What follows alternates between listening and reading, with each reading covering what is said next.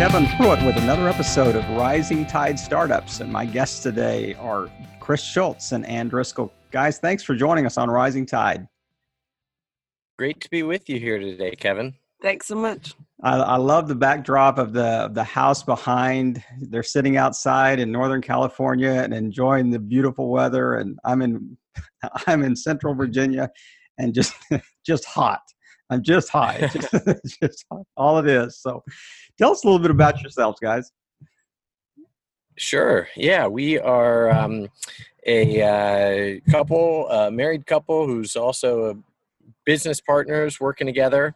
We run a business called Launchpad, a network of co-working spaces that I'm sure we can get into a little bit. And we're also raising a 8-month-old daughter, so we're in the thick of it right now. And as we like to say, we're all in on life business right now. That's for sure. So take a step back a little bit. I mean, you normally don't just wake up one day and just launch a kind of a co-working space, venture capital firm, the whole gamut or conglomerate or whatever the Launchpad kind of encompasses. So kind of take us through the journey, maybe both of you independently, kind of how your journey arrived at today. Yeah, and I think it's great to do it independently because we have different paths to working together. So why don't I start and then you can follow. I have been a sort of a passionate startup guy for most of my career.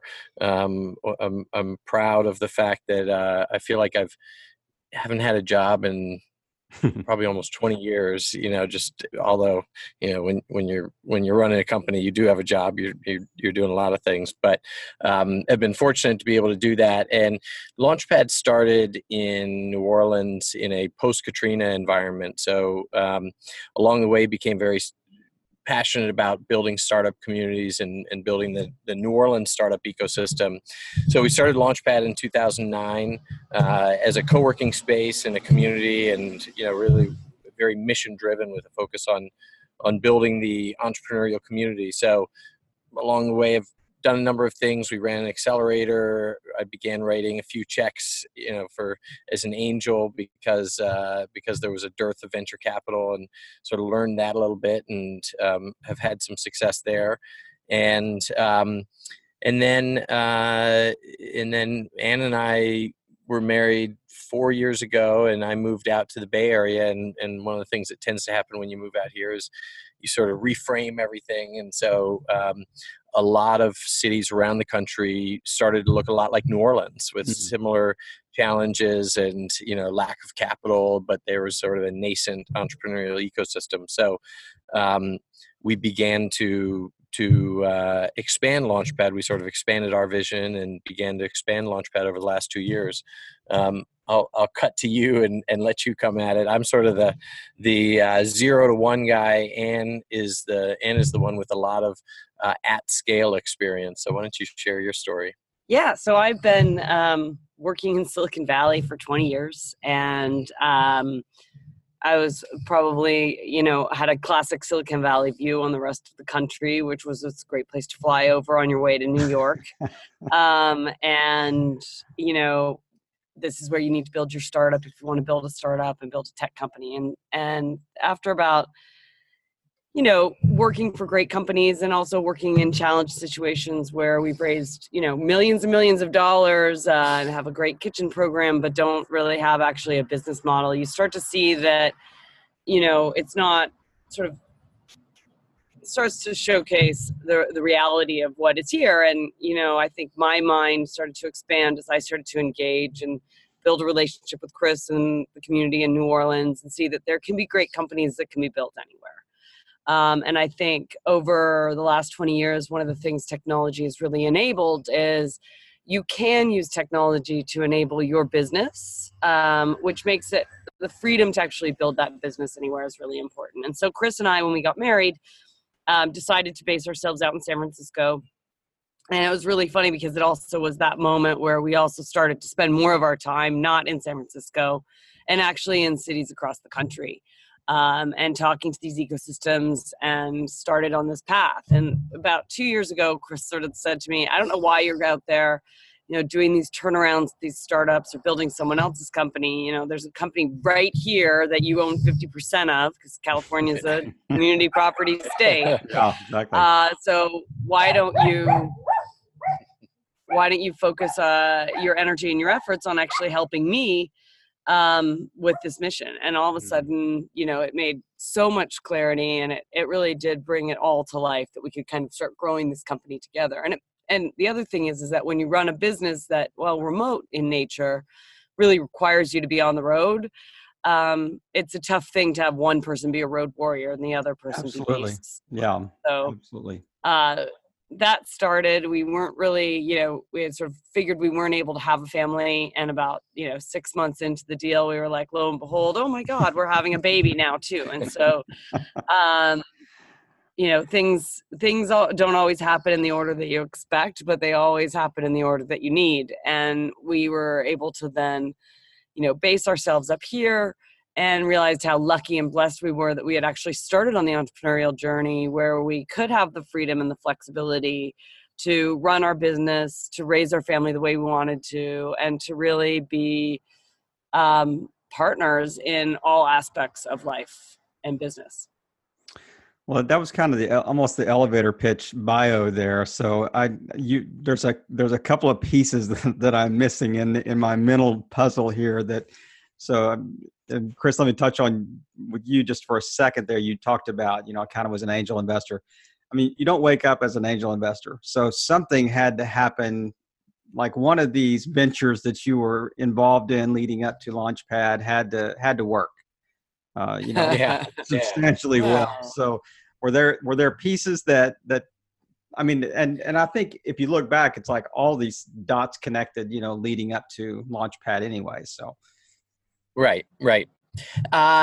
Well, yes, I have my very first company that I started. I did have an exit on that. It was very much a single, a base hit. It wasn't a home run by any means, but was sort of fortunate. And you get a little bit of the bug, or you understand. Sure. Okay, here's the cycle. And well, vicariously, I said, sure, yeah. Yeah. It gets you excited, and you're sort of enthusiastic about it. So, I certainly, the path to being an angel investor was maybe not unusual, but certainly interesting. It was really born out of wanting to help entrepreneurs that I had relationships with, and friends. And I've got this concept that we talk about of being a first believer. And in when you're starting a business, usually all you hear is no. That'll never work. That's a dumb idea.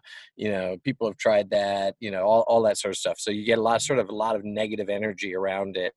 And I wanted to sort of counteract that by with encouragement and believing in people. And so I've always taken a lot of pride in playing the role of being one of the first people to bet on somebody, or to tell them they can do it.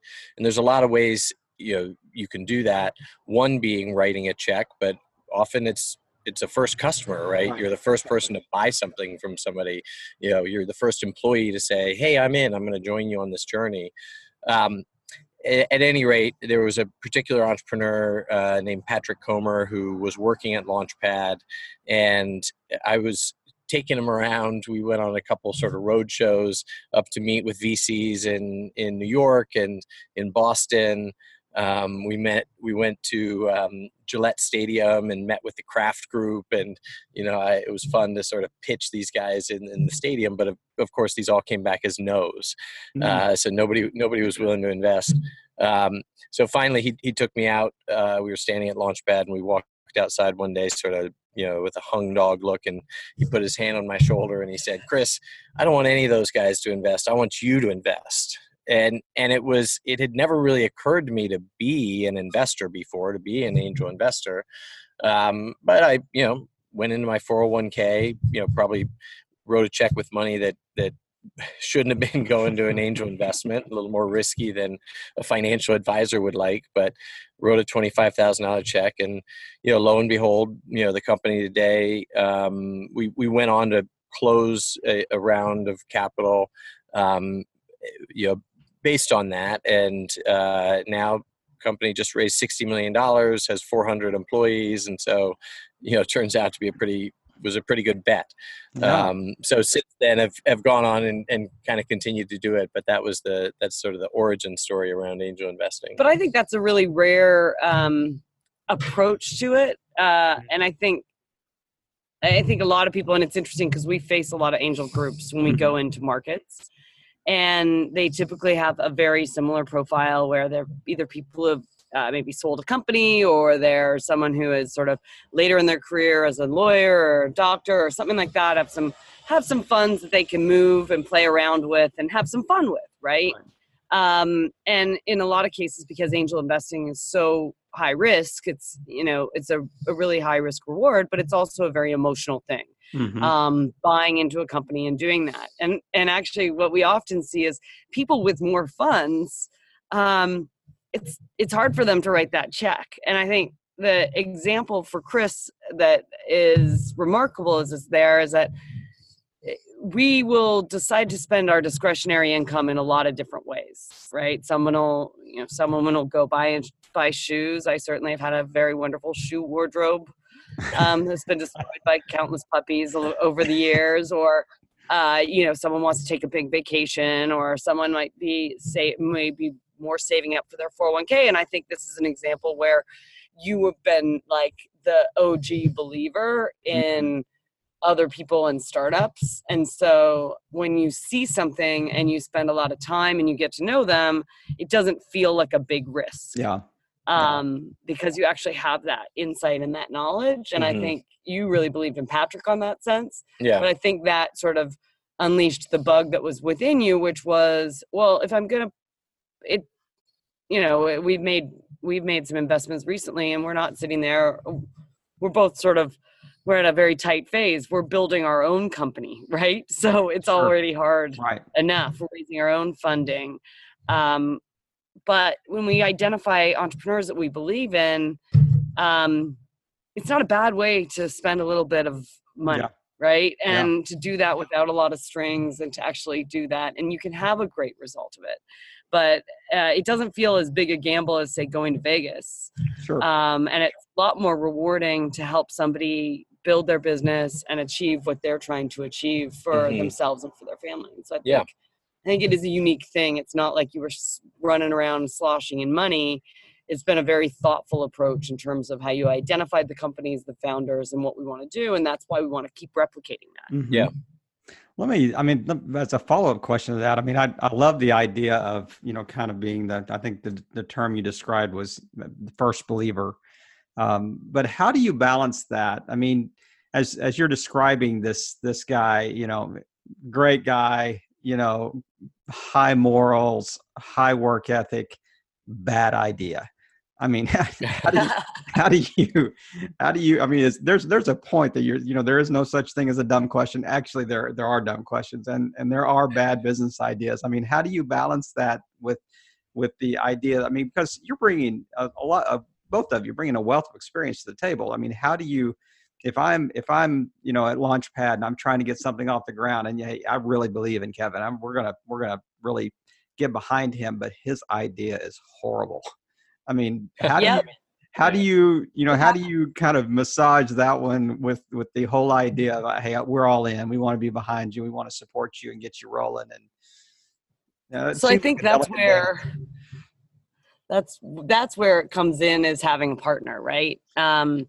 And so I think what we've realized is, and it's funny, we change the role that we play depending on the idea, and the individual. And so I think we really are thoughtful about, not everybody in the room has to be a yes person.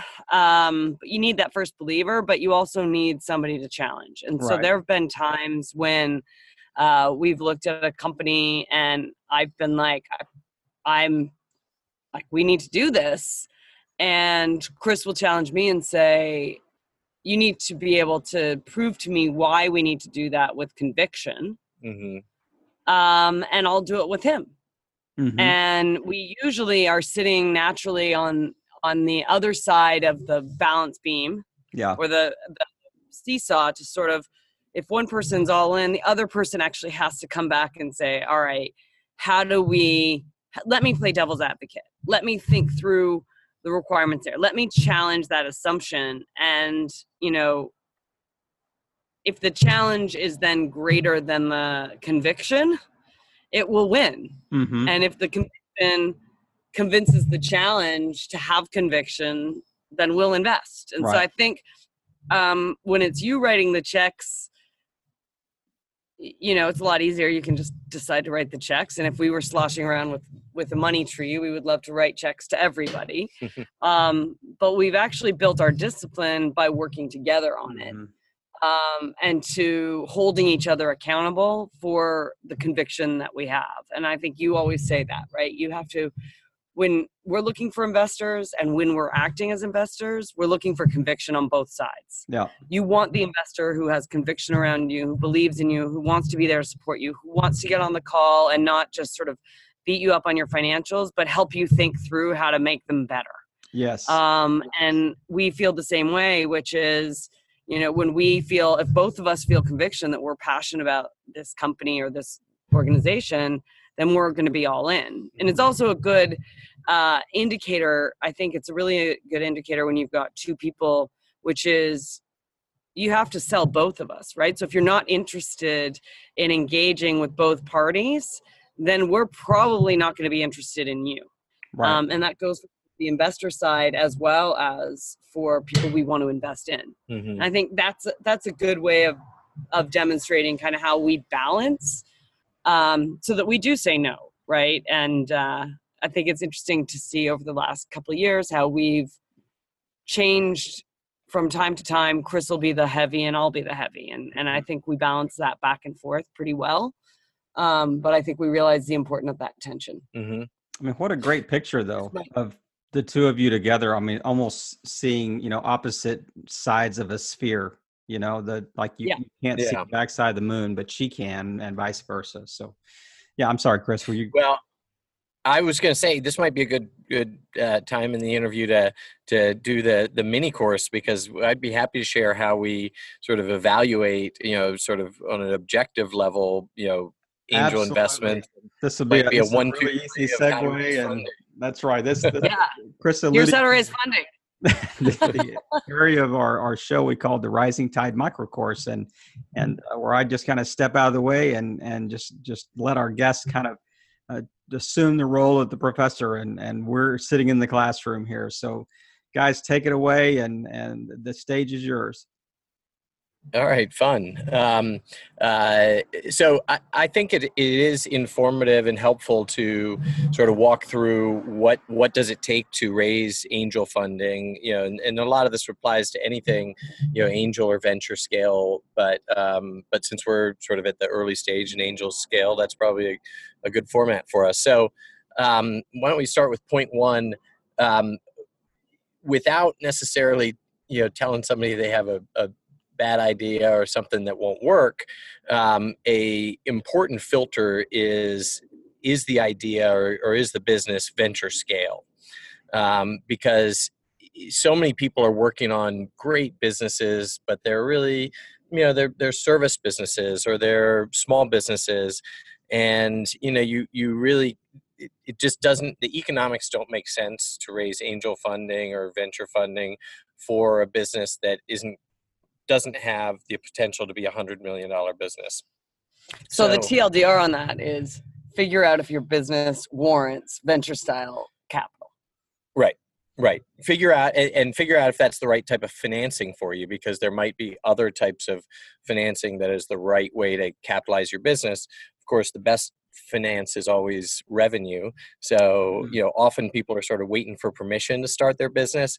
Whereas if they just went out and found a customer that started paying them, they'd be off and running. So sort of point one is, do you have a venture scale business? Can this be $100 million business? And is that what you want, right? As an entrepreneur, is that what you want? All right. Step two, I'll sort of focus this around things that we look for. One of the things that in particular, we look at a lot of deals outside Silicon Valley. So we have sort of a outside Silicon Valley, the rest of the country mindset.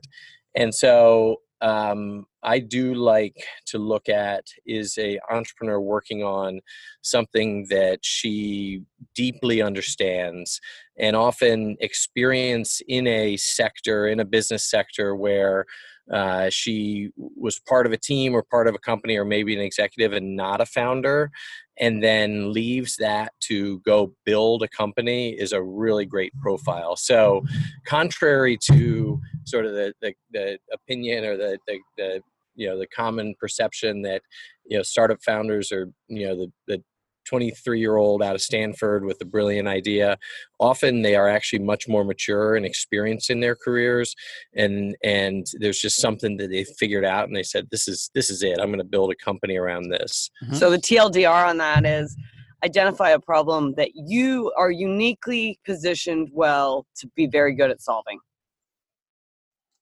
Yep. Based on experience, passion, all the above, right? I mean, all the things. Exactly. Yeah. Right. It could be a problem that you're solving for yourself, or a problem that you have experience in, or you have depth in. So identify something that no one else better than you can be able to solve for. And a great way to check against that is, am I following sort of the startup du jour phase? One point it's Uber for this, then it's machine learning, then it's, AI.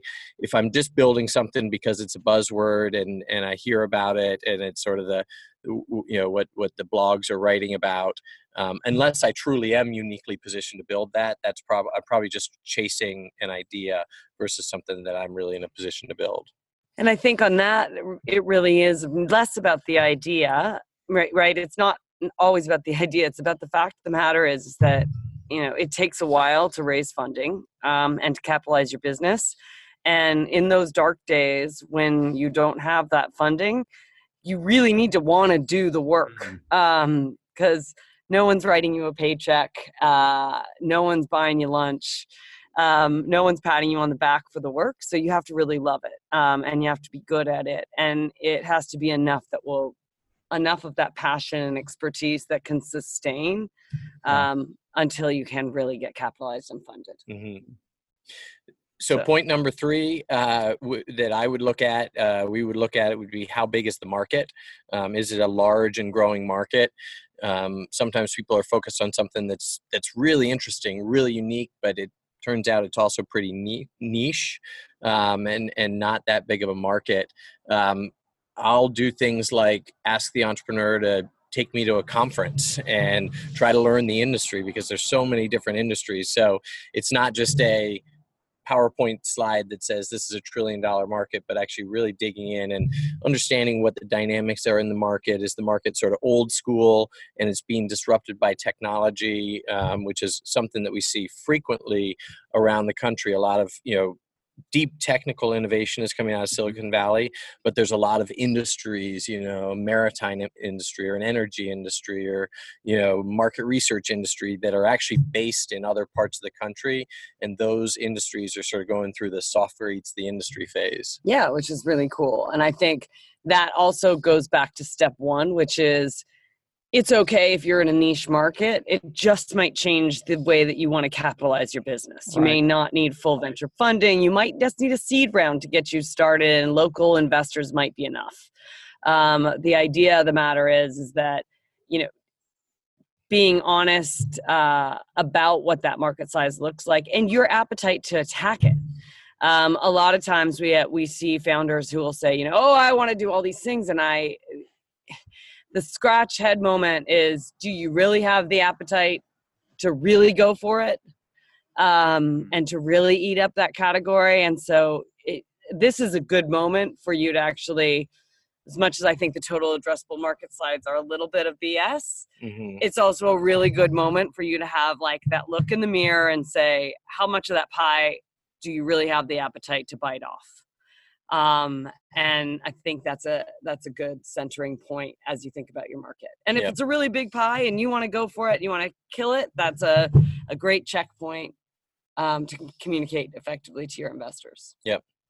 So, All right, so you've sized the market. So 2 more steps, and I'll try to move through these quickly. So step problem. 4. Well, I'm moving through them quickly. But Step 4 would be a little bit of the founder and founding team. As I mentioned at the beginning, sort of an experienced founder in a sector, but now you really dig in and, understand sort of the DNA and, drive, has the founder put everything on the line? Sometimes people are, hey, I would quit my job if you'll fund me. Well, that means you actually haven't invested yourself in the business yet.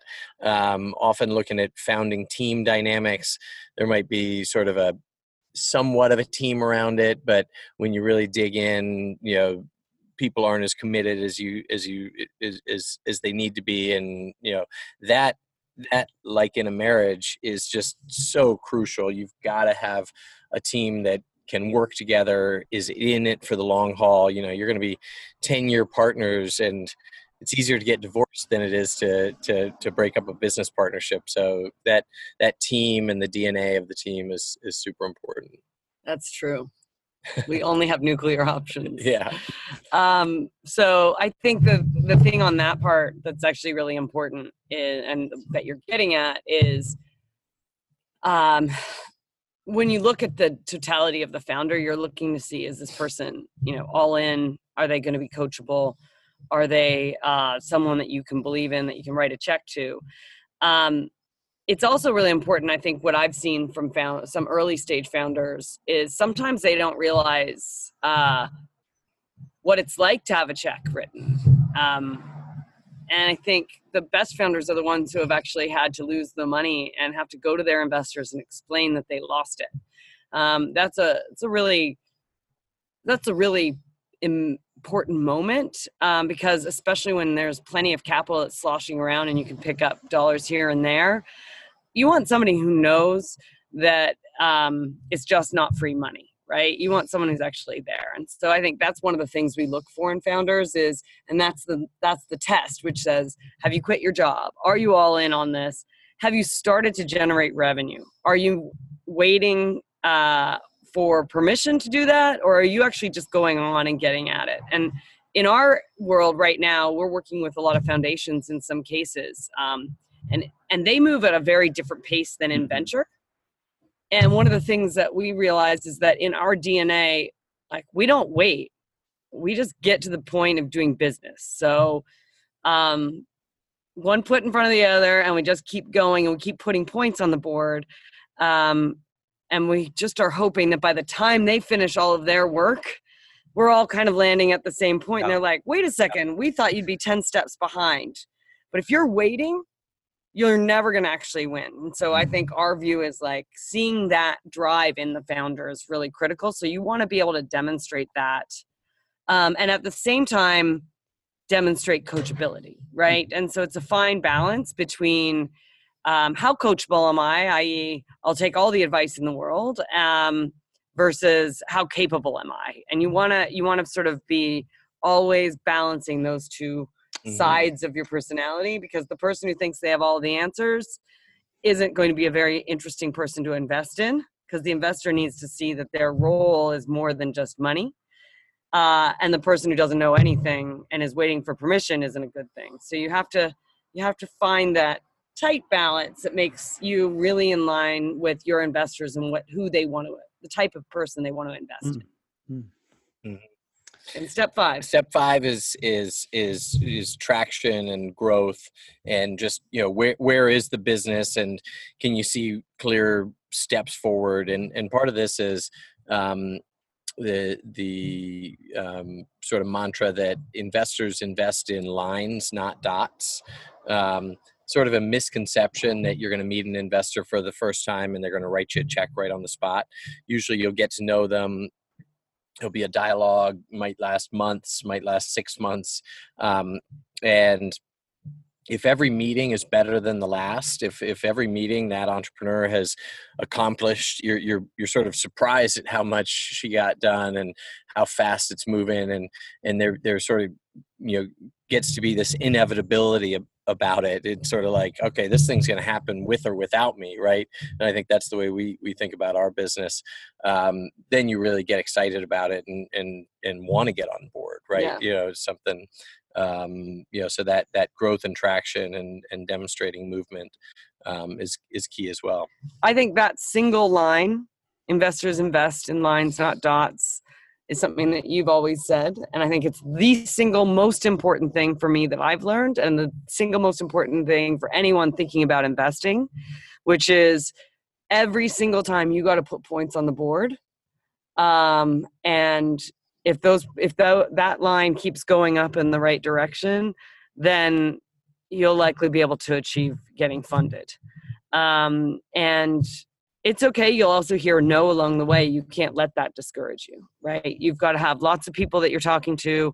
You got to be putting points on the board. You got to be showing progress, demonstrating conviction. And if that line keeps going up, then the good news is your business is doing better, even if you haven't yet raised your financing. And so I think if you take away one thing, it's Chris's people invest in lines, not dots. I love the way that you kind of summed that up. And as you were saying that, I was kind of, thinking, Shark Tank or Elevator Pitch or, all these shows where the investors may think it's a great idea, but they're like, you can talk about, perceived market share. You can talk about any number of things, but you've shown me nothing. This is your pre-revenue. Right. Or even the idea that, hey, yeah, I think it's a great business. I'm just not passionate about it enough as an investor to invest in it. So yeah, I don't want to have a diaper factory in Egypt. I'm sure that there are diapers in Egypt. I just don't have any desire to invest in that. But I really like the kind of the word picture that you gave about this. It's almost the FOMO, the fear of missing out. If that line is going up and to the right like a hockey stick, you're going, hey, they're going to go there with or without me. So why not jump on the train? Because as an investor, this is a great investment. I can see it already. It's just I'm really just catching the inertia of the wave as it's going by. So, and I really appreciate you guys drilling down on that. And I mean, it's really interesting to see you, as you guys work together and you say something, you go, okay, well, here's actually the takeaway line of what he just, I know. The 5 steps. And so it makes it much easier for me to capture these things as we're talking. But so you've already given me a quote, but I would like to drill down a little bit and just say, is there a quote that you guys are driven by? Do you have a personal quote you got taped up on your laptop somewhere, you got on your office wall or whatever? But I mean, I don't need anything beyond investors invest in lines, not dots. I mean, that's a start right there. So, but is there anything that drives you that it's just kind of a life mantra? Well, I've got one that my dad had sitting on his desk his whole career, and it's run the race with perseverance. And to me, that just sort of speaks to entrepreneurship and life. That it's a long game. There's ups and downs, but not getting discouraged and keeping your head up and keeping moving is the key to it. Every day we're above ground, and every day I'm not working for somebody else is a good day. So there's ups and downs, but run the race with perseverance is one that means a lot to me. I think I haven't really thought about what my framing piece would be, but I'll say 2 things. One is that actually notion of lines, not dots, is probably the thing that is the best motivator for me to just keep that energy up, keep the focus on where we're going and what the next pieces are. And I never really thought about it in that context, but it really is. Mm-hmm. But I would say also my life mantra would be just say yes. Mm-hmm. And I think the notion of being open to new ideas. We always say to people, don't invite us to something because we just might say yes. Usually we will. And we're the first to hop on a plane if someone invites you to go to Hawaii, and the first to say yes and drop everything and rearrange it if there's a great band coming into town. And I think that notion of just say yes is something that carries us through. It has new meaning now when we have a baby and we have a few other things to manage, and it's not just ourselves. But that, I think that just keeps us open and alive when it comes to life.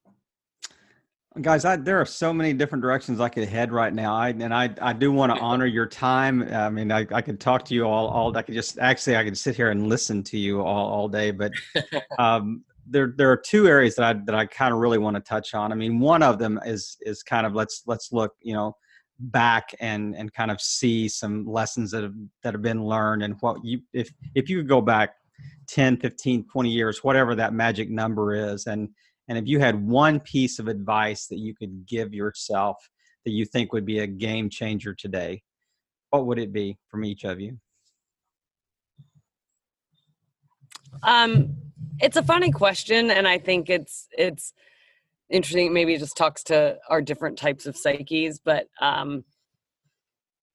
it's really funny. The journey that I've gone through, there have been many mistakes along the way. There have been many places that I could have been more optimal. I could have been more organized. I could have followed through harder. I could have picked a different job or taken a different step. But the reality is that where I am today, I'm really happy about. And each one of those moments, each one of those lucky breaks or heartbreaks is actually what got me to where I am today. Mm-hmm. And so I guess what I would say is that run the race with perseverance. Mm-hmm. Be passionate about where you are. I think the thing I would have said was maybe listen a little less to the ego and a little more to the heart. And I think, that's something that I've probably learned in the last few years. And I've been acting in that way, but I think it took me a long time for it all to sort of come to fruition. And I think for me, I would say that is that it's a little less about the ego and it's a little more about the heart. Okay, Chris, if you'll hold your thought just for a second, I want to touch on that really quickly because I've done an interview a week since January of 2018. And that's the first time that someone has almost, and you almost said it completely. I mean, you kind of circled around a little bit, but almost said, I don't think what advice would I give myself? Because I'm really happy with the journey that I've had up to this point. Have I made mistakes? Absolutely. But everything's been like a piece of the puzzle that has fit and made me where I am today. What a refreshing, outlook, Ann. I mean, I just really want to affirm, what you just said, that because it really spoke to me. I mean, as you were saying that, I thought, well, of course we could give ourselves, we had that aha moment. I wish I had a V8, type, Yeah, plenty of V8 days in my past. But Chris, I don't want to knock you off your game. If you had something I really want to hear it. But I just didn't want to buzz by that without just stopping and affirming how awesome that perspective is that you just gave us. So, yeah, I mean, I think actually it probably speaks to either whatever work I've done to have that perspective. I don't know that I would have had it a couple of years ago, but I do think that. It also probably talks to my psyche in some way. There's probably a little ego in there that says, I'm good enough as I am. But we were reading a book together called by Jerry Colonna, and he talks a lot about kind of that breaking down of what would you have done differently as you're thinking about leaders and your leadership capability and who you are. And I was remarking on that moment of sort of saying, like, there are definitely things to improve, but overall, I think it's important for us to actually just really like who we are. Yeah. There's not a lot I can do about it. I can't change the past. Yeah. I can only make the future better. And I think I've always been a very, forward-looking, keep it going, and that's I think been my mantra. Maybe that's my mantra. Can't change the past. Only make the future better. Yeah. And it's not that there are things that you would do different. I mean, there are obviously things you would do differently, but I just wanted to really, touch on the fact that you were Thank you. focused more on the actually where I am now and where the path that's led to this is as important as it is to me telling my 25-year-old self or 15-year-old self something different. But Chris, I didn't mean to take your time. So. Maybe go to the gym more. I'm going to say that. Go to the gym more. All right. Well, I again, acknowledging how happy I am where we are today. And, that's right. Me too movement there for Chris. Yeah, that's right. Yeah, has led us. Has led us here. Has been. What wonderful. Advice would you give your younger self? I think the advice that I could have used here was, and particularly as an entrepreneur, was this sort of the swing for the fences, the think bigger, the be ambitious. Mm-hmm. And because I think sometimes when you're starting something, initially you have this, at the end of the day, what one of the things that I've realized is when you're taking risks, it's almost just as that a big risk is kind of just as likely to work out as a small risk, right? So every time we've raised capital, it's almost just as hard to raise $25,000 as it is to raise $2.5 million. You have to be ready for it. You have to be capable of it.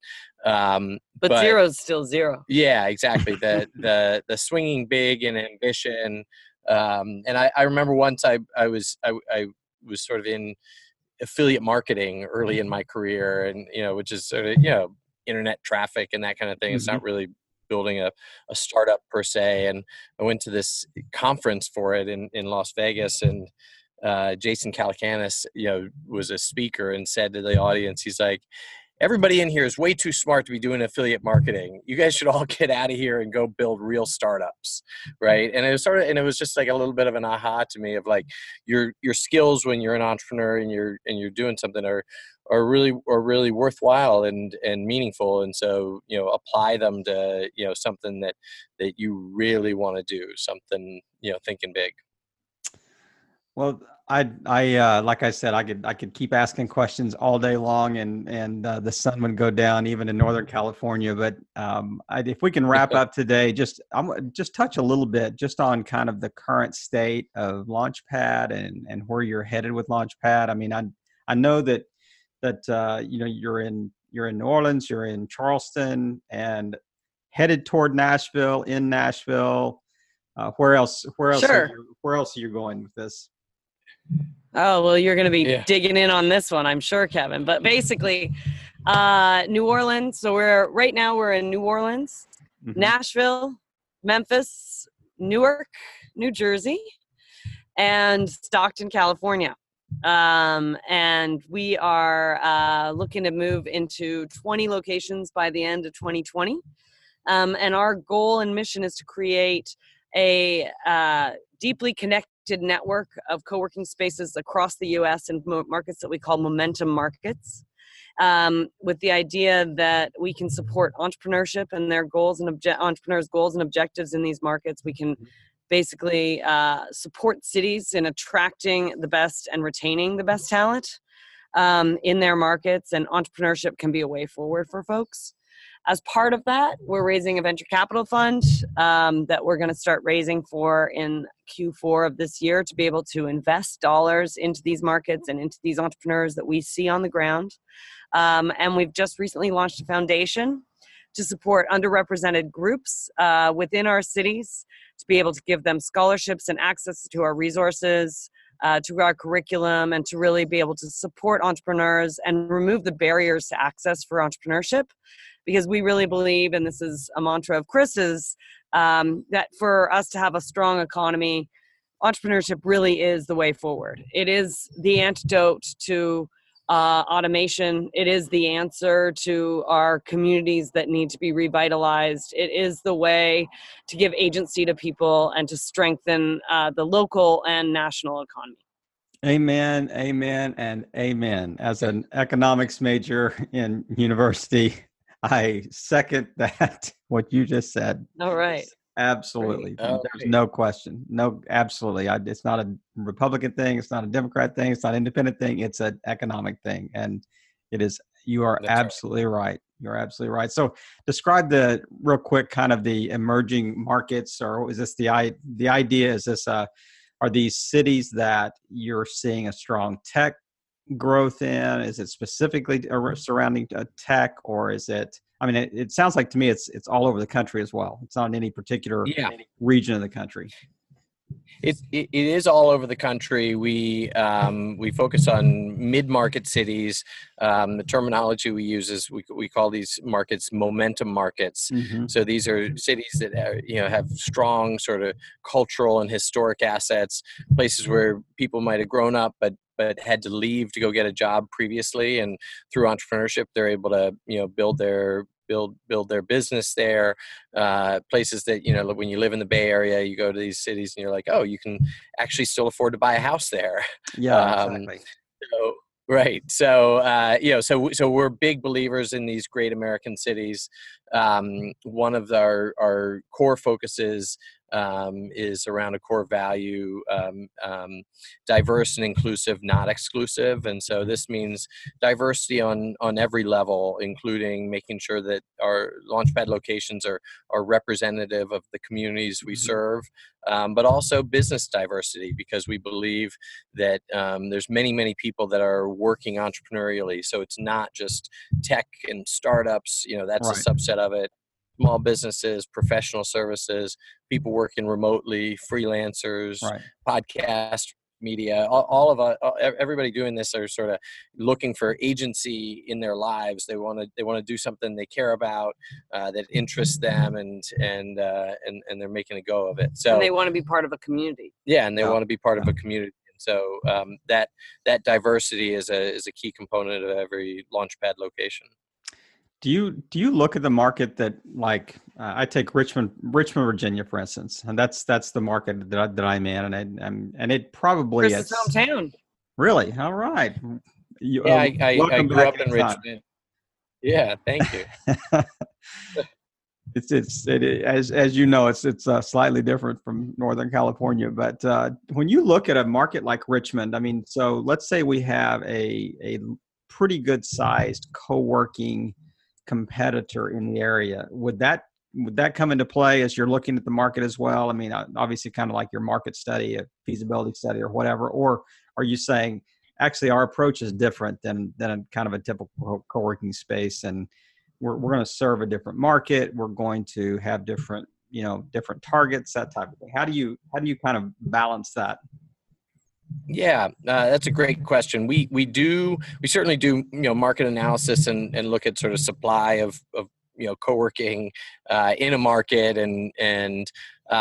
but I think that there is a differentiation to Launchpad. The way we think of the space or the sector is that there will be multiple co-working brands and independents. We think of it's going to play out very similar to hotels. Yeah. Different flags, not all hotels are called Hyatt, and not all co-working spaces will be called WeWork. The other sort of philosophy we have is that we want to come in and we really care about ecosystem development. So we want to come in and be additive to the community, to find a unique role that we can play. And we enter a market with humility, knowing that there's a lot of people who have had sort of boots on the ground that have been working to build the entrepreneurial ecosystem, that have come before us, and how can we help, and what role can we play when we enter the market? That's great. We one of our core values is we go long, so don't worry, we'll go over time, no problem. But it also really means about we often we approach things in a very collaborative way. Mm-hmm. I think co-working in general, it's not the easiest business to run. It's certainly, you're dealing with 100 CEOs in every single location. Yeah. It's not huge margins. Oftentimes that landlord's the first one who's doing the least amount of work and getting the biggest check at the end of the day. And so I think, we realize that we're all doing the work of supporting the ecosystem. And so we certainly aren't looking to be big competitors. We really are looking to be a part of it. And there's enough, guess what? There's a never ending supply of entrepreneurs. And we all have a fixed amount of office space to sell. So it actually ends up being not so bad. We obviously don't look to put in a big space in a big saturated market where there's too much co-working space on the market and no one's really interested in it. And all of a sudden it's like a bunch of noise. And that's not our focus, but I think that there's plenty of great cities out there that have a need for somebody else to come in with a different angle, who can be another player in the city and who can be another collaborator in building the ecosystem. Ecosystem work is also really hard. And it's a thankless job for most people. And I think what's been really neat, we do this thing called Ecosystem Summit. And what's really neat about that is you start to see that the challenges that are faced in Richmond, Virginia are the same challenges that are faced in New Orleans or Kuala Lumpur. Right. And at the same time, the people who are trying to solve those challenges on the ground and who really care about it are often the unsung heroes. The guy running the co-working space, he's not walking away with tons of money in his back pocket every single month. But he's doing it because he actually cares about the work there, right? For a lot of years, you never got paid for a lot of the work that you did building the platform and doing those things because it was just your human nature. And I think all of these great cities and all of these entrepreneurs, there is a huge community component that people are naturally already doing it. So as long as you come in with the idea of wanting to be additive and go long in the relationships there, people will kind of make a seat for you at the table.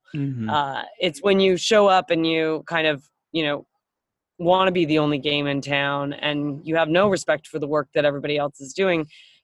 That's never a winning solution in any game, in any industry, in any work. And so I think it's the same in our work. But we're really lucky because the people who do the kind of work that we do have a tendency to share our values and our mission. No one goes into this space thinking like, this is how I'm going to become a fat cat. Yeah. They go into it thinking, I need office space and my fellow startup folks, why don't we get together and make a co-working space and see if we can make that work? Because it'd be great to have our own virtual water cooler.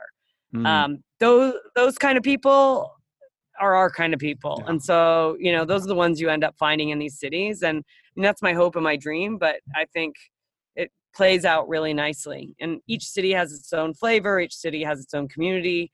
And we just, we really do approach things and we go places where they want us. So in a lot of cases, the mayor's coming to us and saying, you can be really helpful. The economic development folks are like, we're trying to recruit Amazon, but we'll take you, okay, if not. But the reality, smart cities know that supporting their local entrepreneurship community is a winning solution. And so they're looking for people who can come in and act as leaders and have maybe a different perspective that changes the provincial tone that can sometimes happen. Exactly. And make the city a place that everybody wants to feel really proud of. And I remember that in Louisville, which may or may not be one of our future markets.